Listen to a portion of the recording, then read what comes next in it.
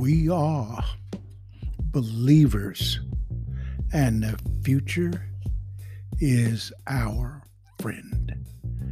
We're continuing in Psalms 90. Yes, life is a difficult school, and God disciplines us if we fail to learn our lessons and submit to His will. But there is more to the story. In spite of the black border around Psalms, the emphasis on life and not death, the past and present experiences of life prepare us for the future, and all of life prepares us for eternity.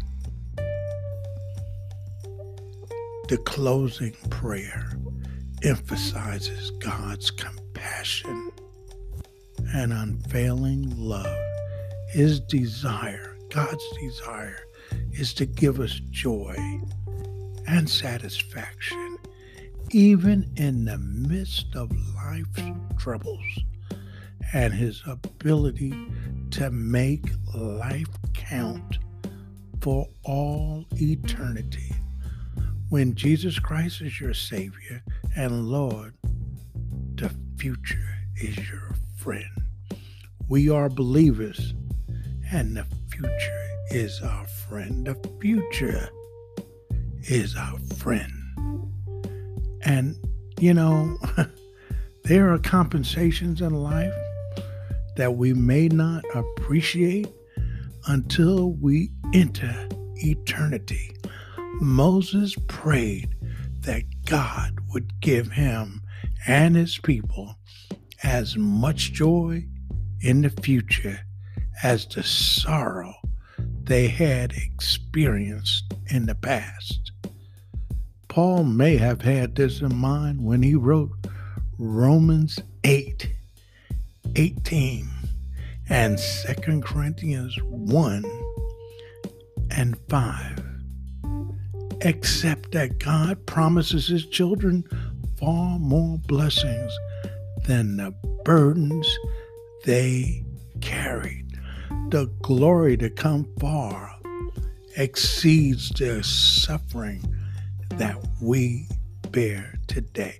Moses lost his temper and could not enter Canaan, but he did get to the promised land with Jesus and share God's glory with Elijah and 3 of the disciples. Whatever the Lord doesn't compensate for here on earth will be compensated for in heaven. And this includes our works for Him. At times, Moses must have felt that his work was futile, temporary, and not worth doing. Many times the people broke his heart and grieved his spirit. He sacrificed to serve them, and they rarely appreciated him. But no work done for the Lord will ever go unrewarded. And those who do the will of God abide forever.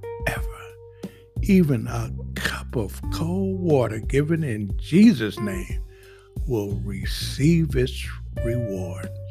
The favor of the Lord does not desert us in our old age, in times of affliction, or when we come to die.